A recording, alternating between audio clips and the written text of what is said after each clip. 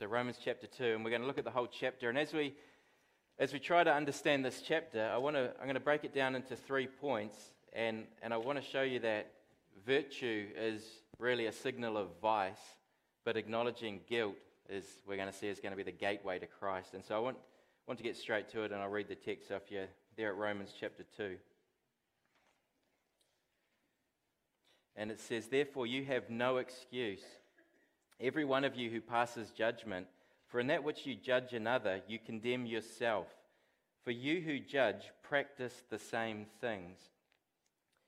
And we know that the judgment of God rightly falls on those who practice such things. But do you suppose this, O man, when you pass judgment on those who practice such things, and do the same yourself, that you will escape the judgment of God? Or do you think lightly of the riches of his kindness and tolerance and patience, not knowing that the kindness of God leads you to repentance? But because of your stubbornness and unrepentant heart, you are storing up wrath for yourself, in the day of wrath and the revelation of the righteous judgment of God, who will render to each person according to his deeds. To those who by perseverance in doing good seek for glory and honor and immortality, eternal life. But to those who are selfishly ambitious and do not obey the truth, but obey unrighteousness, wrath and indignation, there will be tribulation and distress for every soul of man who does evil, of the Jew first and also of the Greek, but glory and honor and peace to everyone who does good, to the Jew first and also to the Greek. For there is no partiality with God. For all who have sinned without the law, that's the Gentiles, will also perish without the law, and all who have sinned under the law, which is the Jews, will be judged by the law. For it is not the hearers of the law who are just before God, but the doers of the law will be justified. For when the Gentiles who do not have the law do instinctively the things of the law, these not having the law are a law to themselves, and that they show the work of the law is written in their hearts, their conscience bearing witness, and their thoughts alternately accusing or else defending them, on that day when, according to my gospel, God will judge the secrets of men through Jesus Christ." And in verse 17, "But if you bear the name Jew and rely upon the law and boast in God, and you know his will and approve the things that are essential, being instructed out of the law, and are confident that you yourself are a guide to the blind, a light to those who are in darkness, a corrector of the foolish, a teacher of the immature, having in the law the embodiment of knowledge and of the truth, you therefore who teach another, do you not teach yourself? You who preach that one shall not steal, do you steal? You who say that one should not commit adultery, do you commit adultery? You who abhor idols, do you rob temples? You who boast in the law, through your breaking the law, do you dishonor God? For the name of God is blasphemed among the Gentiles because of you, just as it is written. For indeed circumcision is of value if you practice the law. But if you are a transgressor of the law, your circumcision has become uncircumcision. So if the uncircumcised man keeps the requirements of the law, will not his uncircumcision be regarded as circumcision? And he who is physically uncircumcised, if he keeps the law, will he not judge you, who though having the letter of the law and circumcision are a transgressor of the law? For he is not a Jew who is one outwardly, nor is circumcision that which is outward and in the flesh. But he is a Jew who is one inwardly, and circumcision is that which is of the heart, by the Spirit, not by the letter, and his praise is not from men, but from God." And so that's the text that we're looking at this morning. And what we're going to see in our first point is we're going to see that virtue, the idea of being a good, moral, upright person, virtue is going to be on trial and stand before God. And so in the second chapter, we find the Apostle Paul, he's halfway through making his argument. And so a few weeks back, we looked at Romans chapter 1, and he began his gospel presentation by revealing that the wrath of God was against all the ungodliness and the unrighteousness of men. He collected up in his mind the entire mass of humanity, and he put them on trial before God. You remember he split mankind into two groups. He split them into the Jews and the Gentiles. And the Gentiles were the first to present their case, and they brought forth the best argument that they could muster. And he saw their loftiest argument was that they argued that they were innocent because they were ignorant. They argued that they could never be held accountable to God because God had never made himself known to them. And we saw Paul turn their argument on its head by showing that the very opposite was true, that what could be known about God was actually plain to them because he had shown it to them in creation.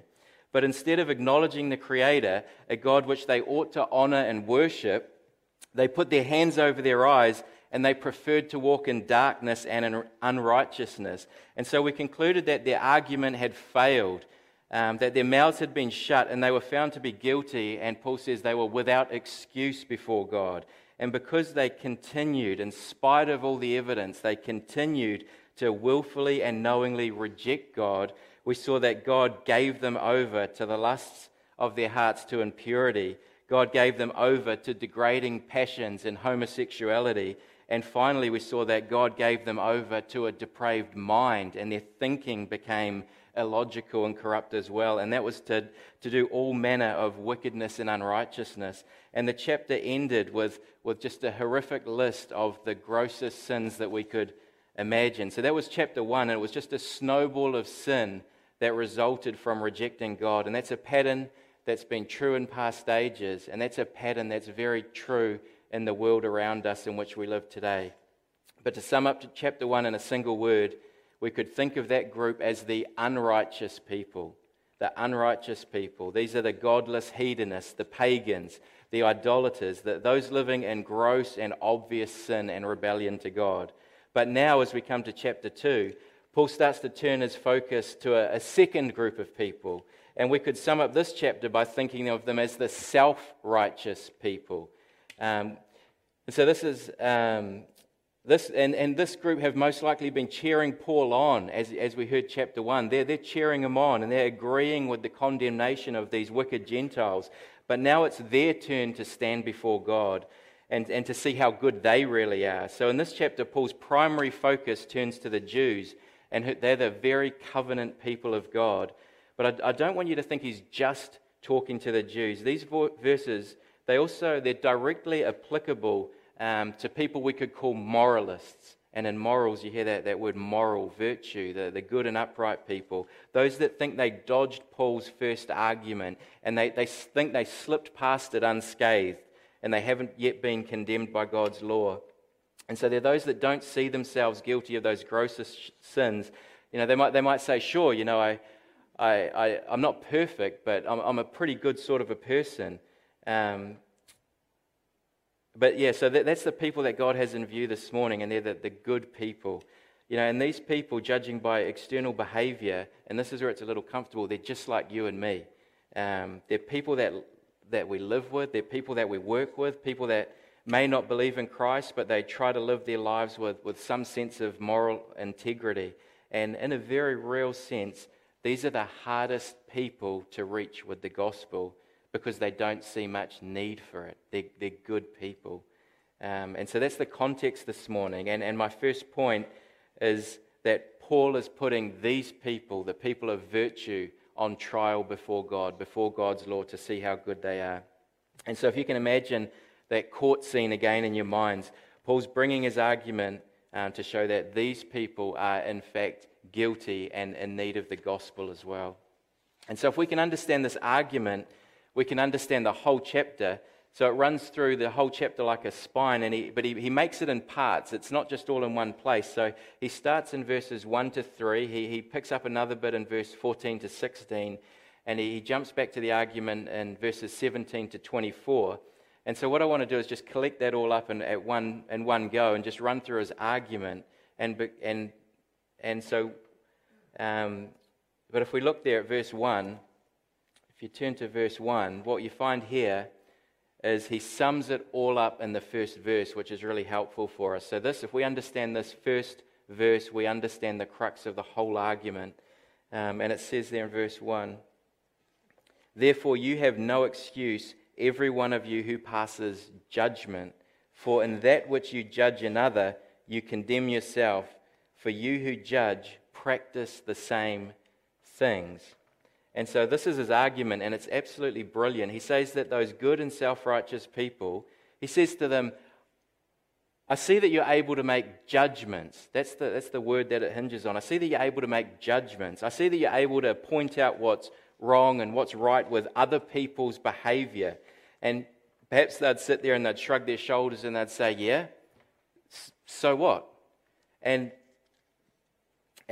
as easily as that, as soon as they say yes, yes, we can make judgments, Paul has them in a vice grip. And it's like when you play, I don't know if you've ever played noughts and crosses when you're trying to get 3 in a row, and you put down 1 or 2 moves, and you know that no matter which place your opponent goes, you're going to win the game.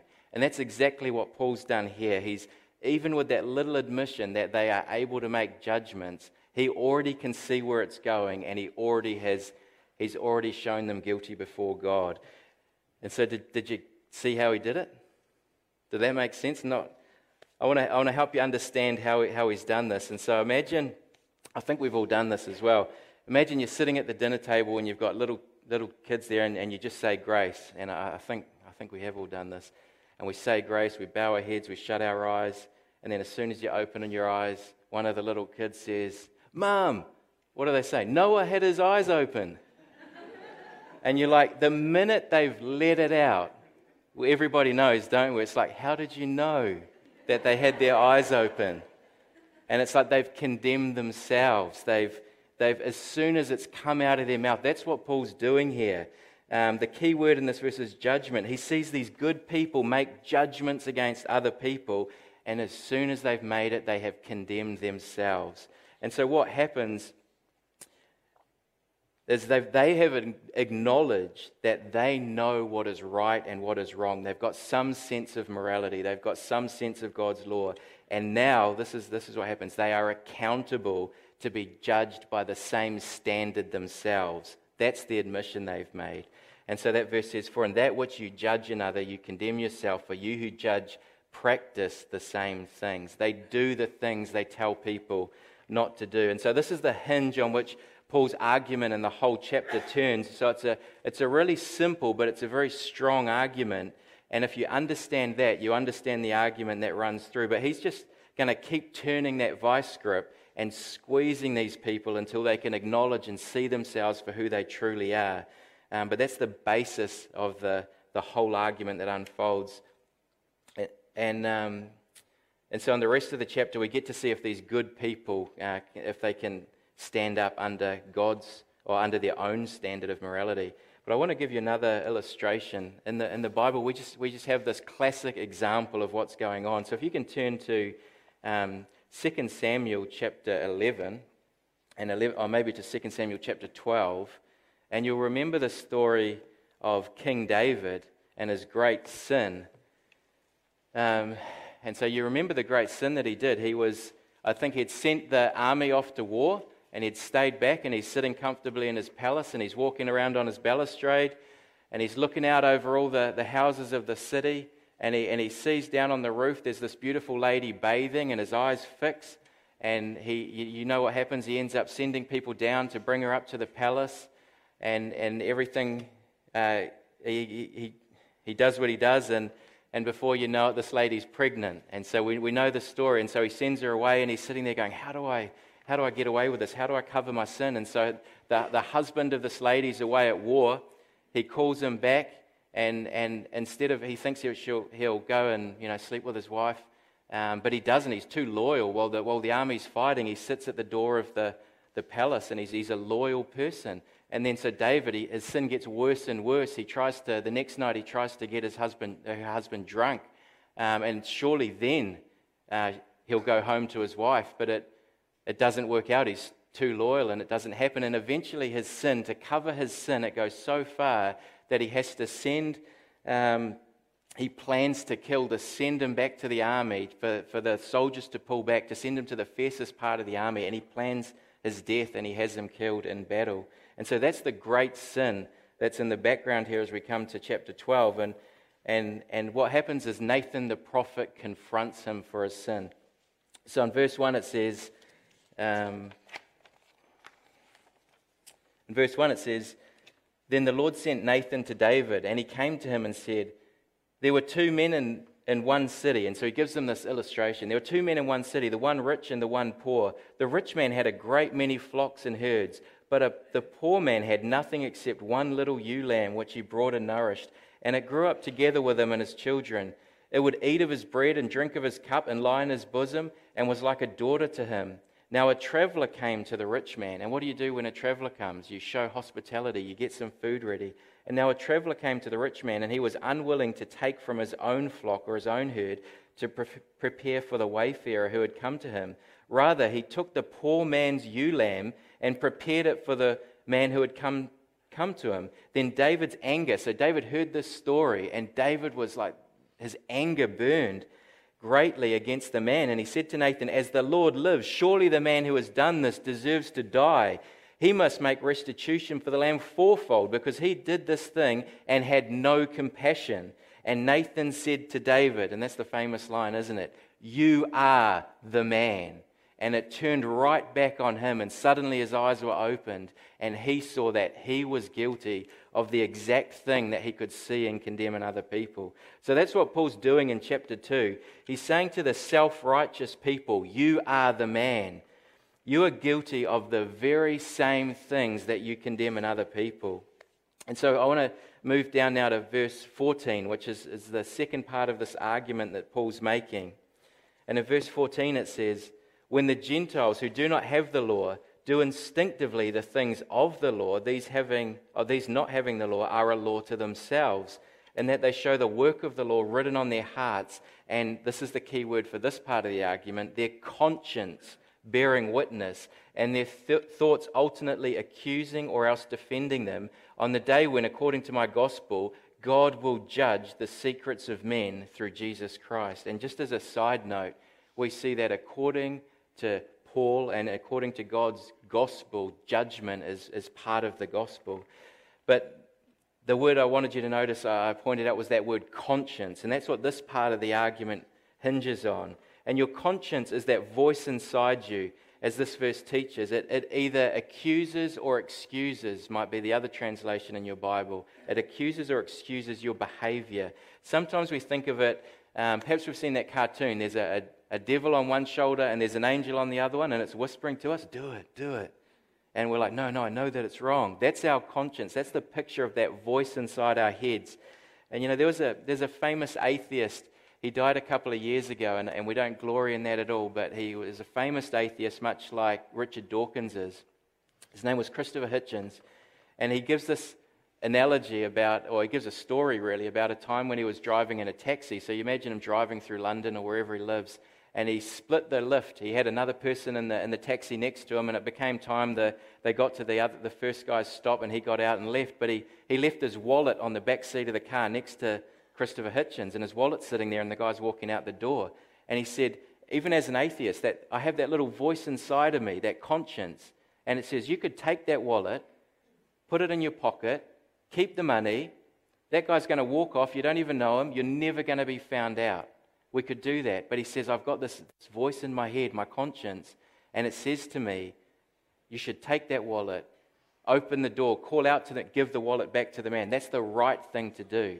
And so we see that even atheists, and he says you would have to be a sociopath, a psychopath. I'm over my head here, I don't know what it is, but you'd have to be a crazy person, you know, one of those people with absolutely no sense of guilt to not have that voice in your head. Every person has a conscience.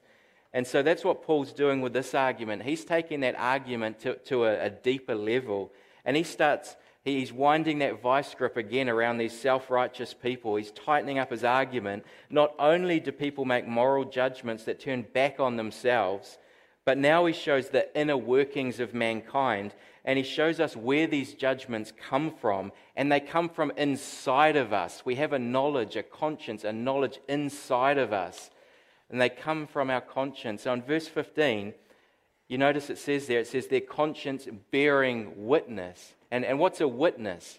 If you were to go to court and there were witnesses brought in, they were people that saw what happened. They'll say what they saw taking place. So verse 15 says their conscience bears witness. And that's where this verse, I think this is one of the most terrifying verses in the entire Bible.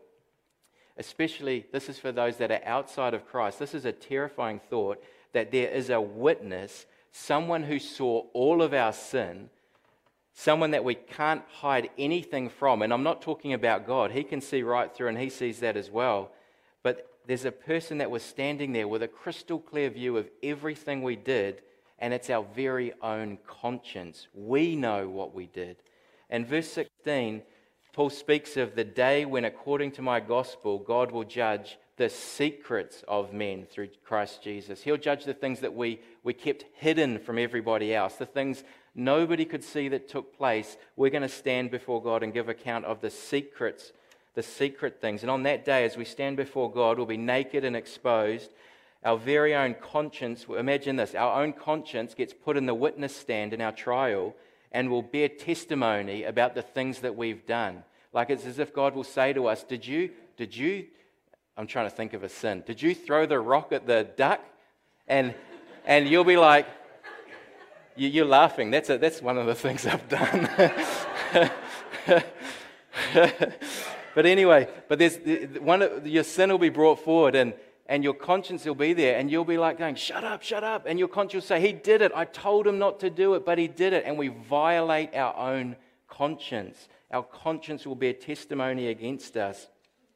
And so that's what happens. You know, I'll give you another illustration. I went into our bathroom. My wife's away at the moment, so the house is a little less tidier than it would have otherwise been. I went into the bathroom, and there was a pile of soap. I think our kids make these cute little soaps out of some little toy they've got, and it's as if someone had got one, crumbled it up into pieces, and just left a pile of mess on the floor in the bathroom. And you know, I walked into the bathroom and I was like, guys, what's going on? There's a mess on the floor. So I had 4 little kids came into the bathroom, and I'm sitting there going, guys, I know it wasn't me. I know it was one of you. And you know that you've had that situation before, eh? Did you? No. 4 little no's. And nobody's made the mess in the bathroom. And you know what? I still haven't solved that mystery. That'll be one of these things that when we have dinner, you know, in 20 years' time, they'll be like, do you remember? and it's not actually a big deal. It's just a little example.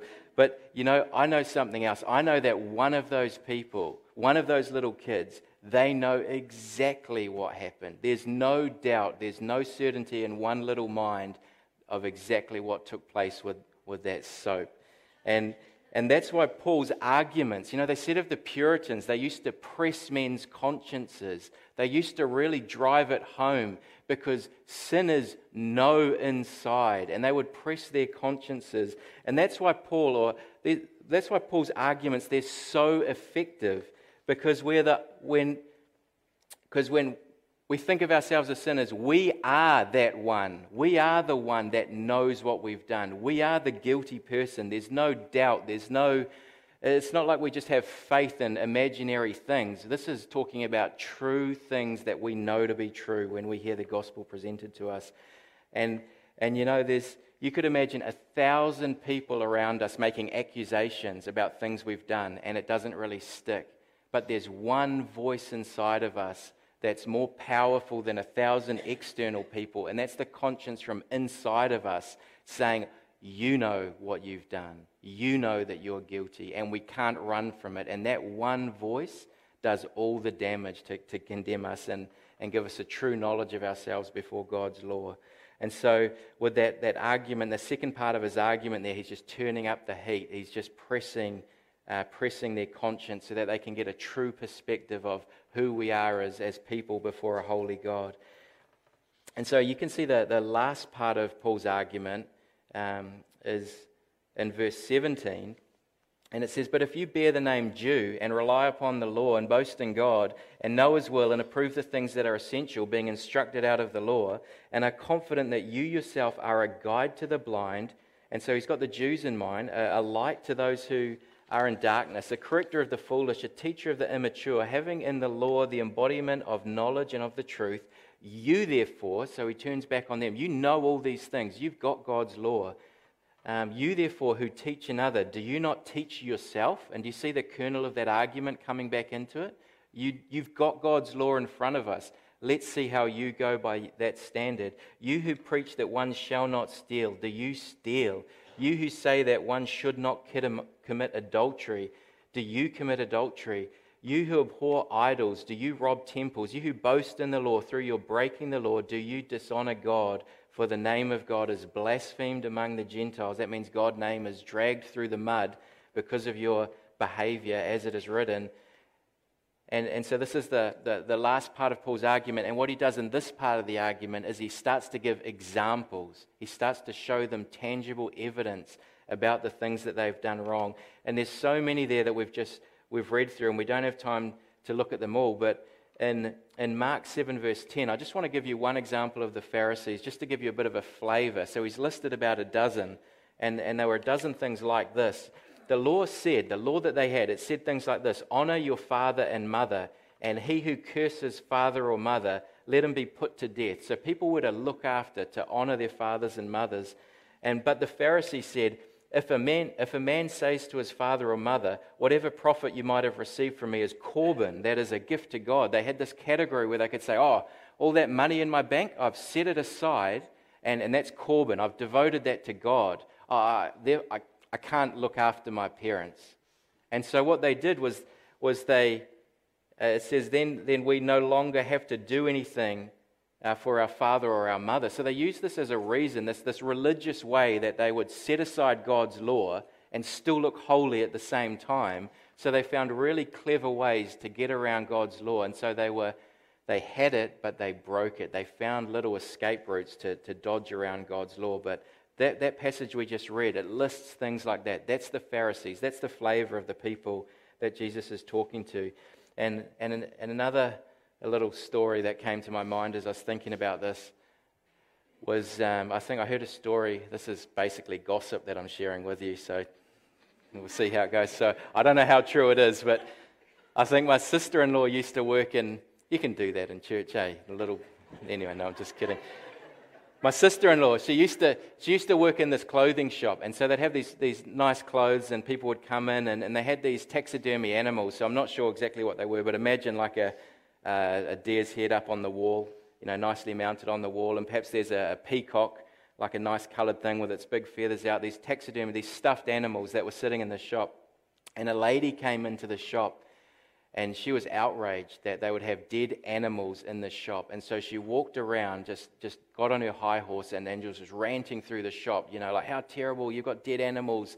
Like, this is so immoral what you're doing. Can't you see how terrible it is? And I think from what I hear, she was saying, death, death, death, just this crazy thing. And my sister-in-law, I think she'd been through it once or twice. She'd been around the block with a few people in the shop. And she gave a specific example, and so she asked this lady, she goes, excuse me, are those leather shoes that you're wearing? And it was. She was complaining about stuffed animals, but she was wearing 2 dead animals on her feet. And so that's the idea. Like, we are so hypocritical. We do it so easily. We have judgments. But it just turns back on ourselves. We cannot be consistent with our own standards of morality. And so that's what Paul is trying to do. He's looking at them. He's taking the law of God. He's giving specific examples.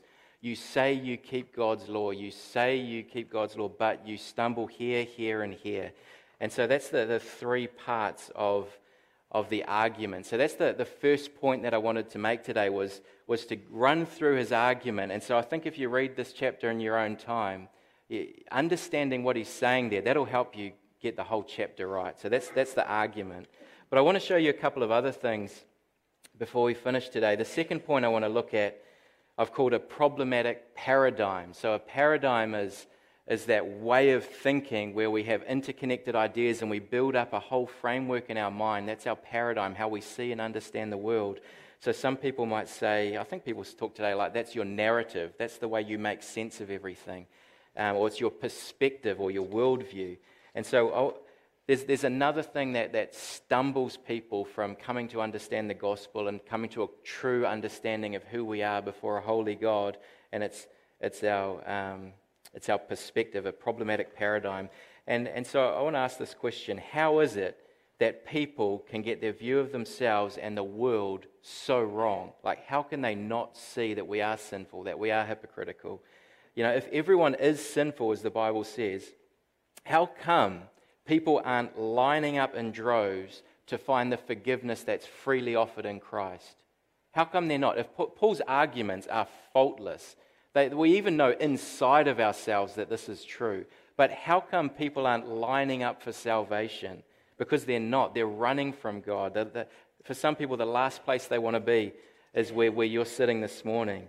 But why is that the case? And so what we find in this chapter, we have a couple of little indicators that show that we have a problematic paradigm. There's a way of thinking that is faulty. And so this is my second point. And there's two little indicators we're going to see in this verse that show us how we've twisted our perspective. The first one's found in verse 4. And it says, or do you think lightly? That's the key idea. Do you think lightly of the riches of his kindness and tolerance and patience? And then it goes on and says, not knowing that the kindness of God, it was meant to lead you to repentance. This patience is meant to lead you to repentance, but you think lightly of the riches of his kindness. And the best way I've heard this explained was, many of you know as well, the wonderful teacher and theologian R.C. Sproul. He worked for, I think, about 50 years teaching classes, teaching theology.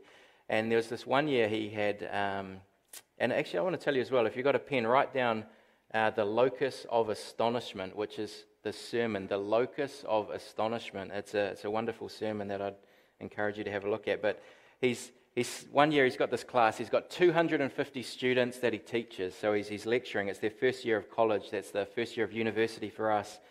And there was a course, and 3 assignments were due throughout the course. You had to hand them in, or you wouldn't pass the course. So the first one was due 30th of September, 30th of October was the second, and 30th of November, the last assignment was due. And so everyone's happy, he's teaching the class, and then around rolls the 30th of September, the first assignment's due. You remember there's 250 students, but only 225 people hand in their papers. And so there's 25 nervous, anxious students that are trembling, wondering what's going to happen. They haven't handed in the assignment, and you know, they're begging. They're literally begging their professor, please, can you give us more time? You know, we haven't made the adjustment from secondary school to university. We just didn't get it done. We're so, just please. And R.C. Sproul says to them, do you know what? I'll be gracious. I'll show you amazing grace. I'll give you 2 more days. Make sure it's due in 2 more days. I'll give you an extension. You don't deserve it, but next time, make sure you meet the deadline or you'll fail the paper. And so everything's happy. I think he says they even sung a song to him, you know, to saying how wonderful he was. But then everything's happy, and then around rolls the 30th of November, and the second assignment's due, and out of the 250 students, now 200 people turn up with their assignments. And there's 50 people that haven't handed them in. And the students complained that they were too busy. They just had too many assignments due at the same time. They couldn't get it done. They asked for an extension. Do you know what?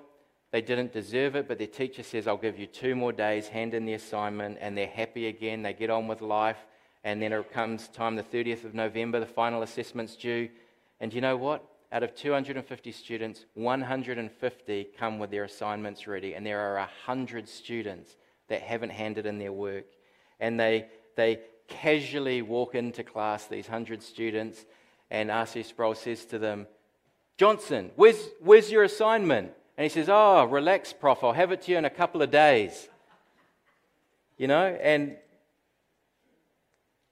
he replied, he says, Johnson, I'm going to give you an F. I've told you twice, and I told you not to do it again. I'm going to give you an F. And do you know what he said? He heard from this student. You know the words he said, that's not fair.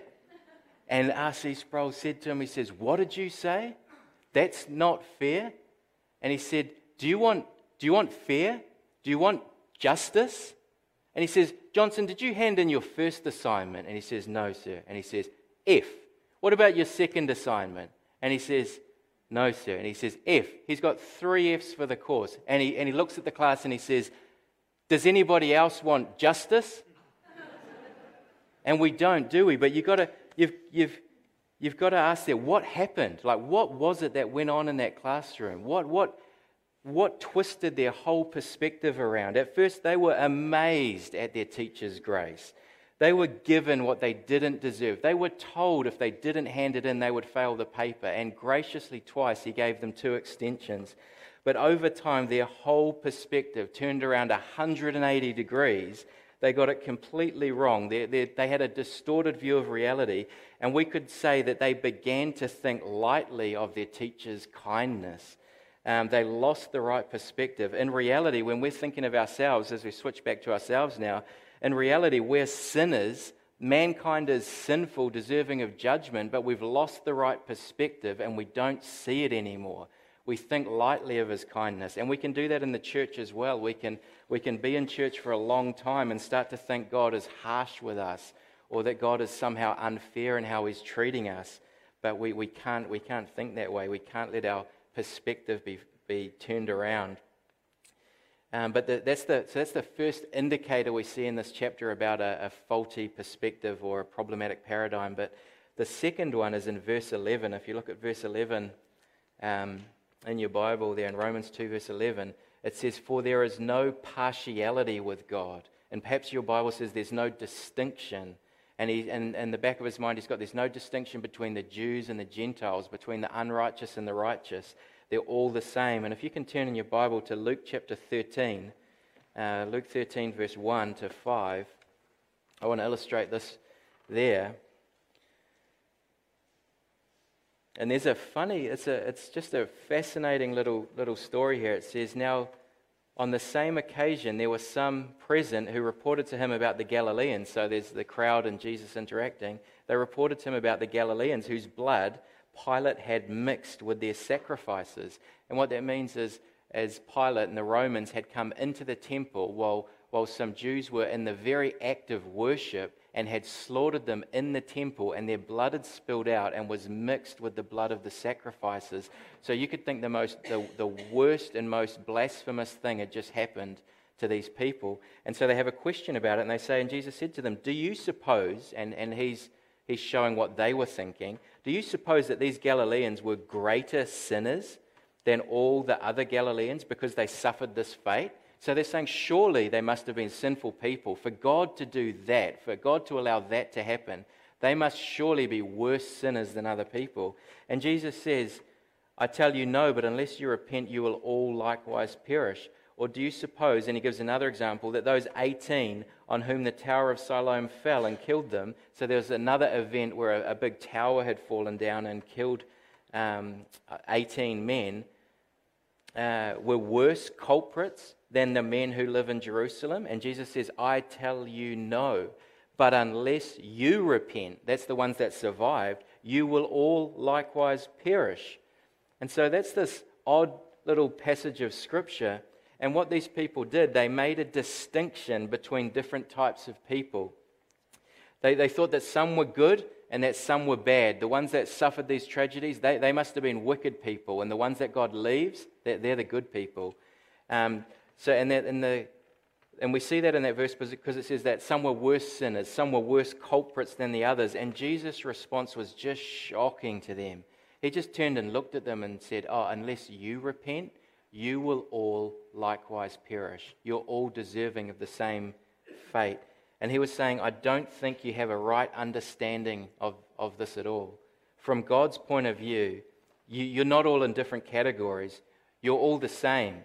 You're all sinners deserving of death, and you need to repent. Jesus has come down from heaven as God the Son, come into our world. He has the perfect perspective on what our world is. And he comes down and he just sees the world as it is. And we kind of bump into that because we don't see it how God sees it. And we see this is true in Romans 10 verse 3. We see this as well. It says, and it's talking about the Pharisees, "For not knowing about God's righteousness and seeking to establish their own, they did not subject themselves to the righteousness of God." And that's a key verse for us to understand, to see this perspective twisted as well, because it says, not knowing about God's righteousness. And what he means there is that they didn't know the standard God demanded from them was perfection. They didn't know God's perfect righteousness. And not knowing that, they established their own lower standard of morality. their own standard that they thought would be pleasing to God. And they thought that that level was acceptable to God. And so understanding the utterly holy standard God requires is another major element required to get an accurate assessment of ourselves, to get the right perspective on who we are before God. And so that's the problematic paradigm that was hindering particularly the Jewish people. They thought lightly of God's kindness. They forgot they were guilty and demanded grace as if it was owed to them as a right, as if just because of their circumcision, as if just because we came to church, that God will be gracious to us. And secondly, they made distinctions among people. They made their own lower standard of righteousness, forgetting that God requires perfection. So that was the errors that twisted their perspective and turned them almost backwards to how God sees the world. And that leads us to our third and final point, which is a proper paradigm. So it's how do we have a proper perspective on ourselves and on the world around us.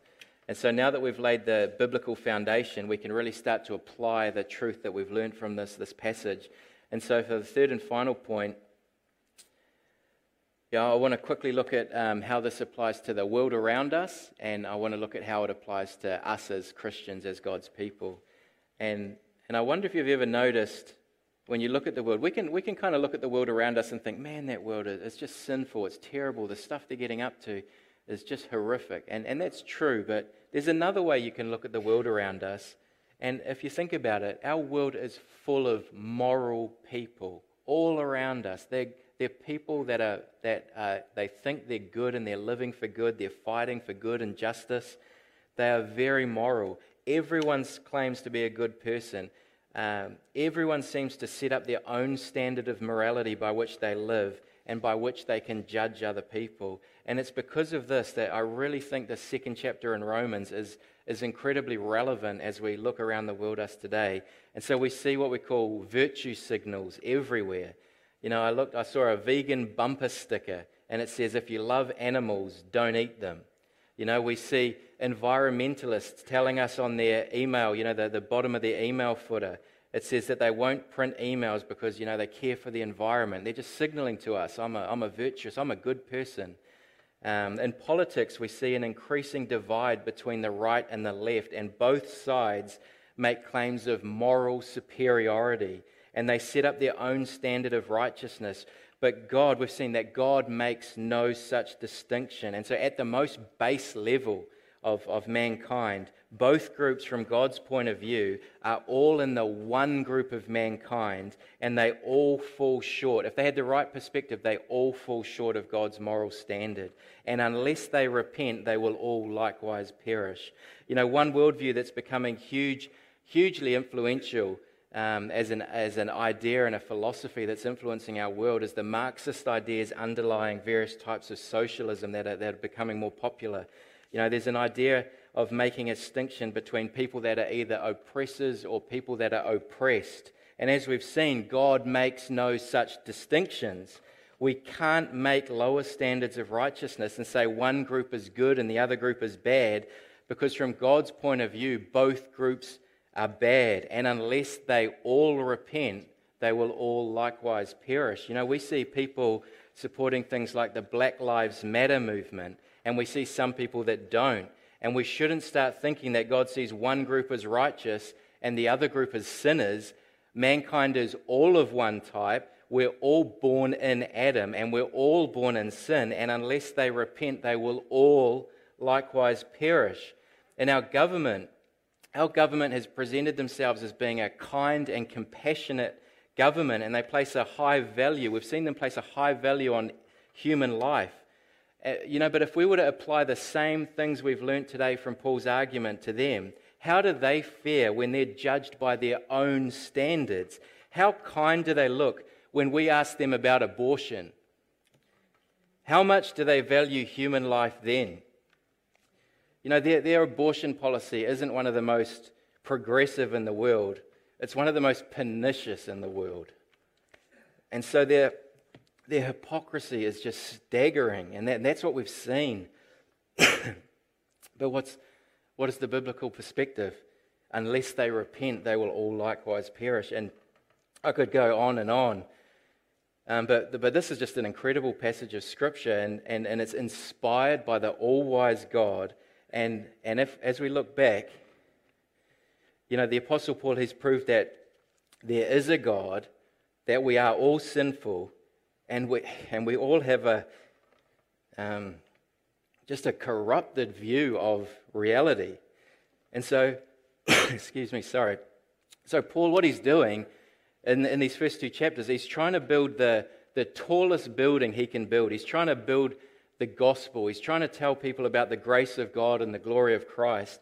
And one thing I know about building a tall building is that to go high upwards, you have to build a solid foundation. You have to dig down deep.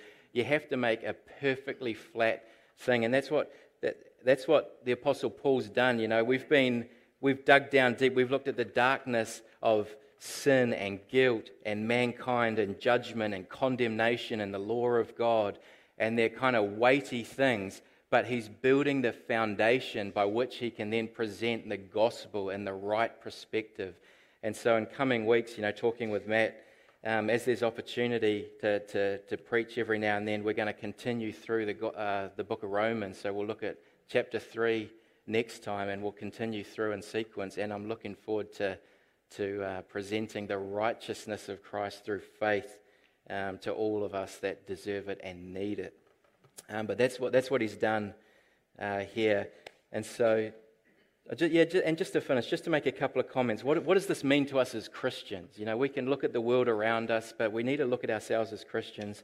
And we've seen that the wrong perspective is to think lightly of the riches of God's kindness. But for us, the right perspective is very simple. We're to live our lives thinking very heavily about the riches of God's kindness. We're to remember the gravity and the significance of the amazing grace that's been given to us. We're to live our lives, as I think Matt said last week, joyfully discharging an immense debt of gratitude.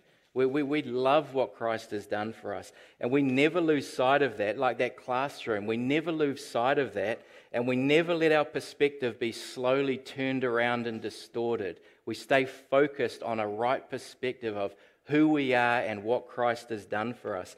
And it just is crazy, isn't it? That the world around us thinks that they are full of virtue, and Christians are the only people that know that we're not. Everything in our world seems backwards. And that brings me to the title of my sermon, which was Virtue Signals of Vice. And so we've seen that Romans 2 teaches us that virtue is a signal of vice. It turns back around and condemns us. Virtue is a signal of vice, but acknowledging guilt is the gateway to Christ. But should we just bow our heads and pray? Heavenly Father, we thank you for your word. We pray you'd give us just a right perspective on who we are and what you've done for us in Christ. We pray you'd fill us with joy, that we wouldn't be looking around the world around us in judgment, but with mercy, wanting to show your gospel, wanting to show your grace, begging people to come to Christ, Lord, that we would be able to just communicate the wonderful truths we have and have learned of you to other people around us. We pray you'd be with us during the week, that you'd go before us, that you'd keep us holy, that you'd teach us more about yourself. And we ask this in Christ's name.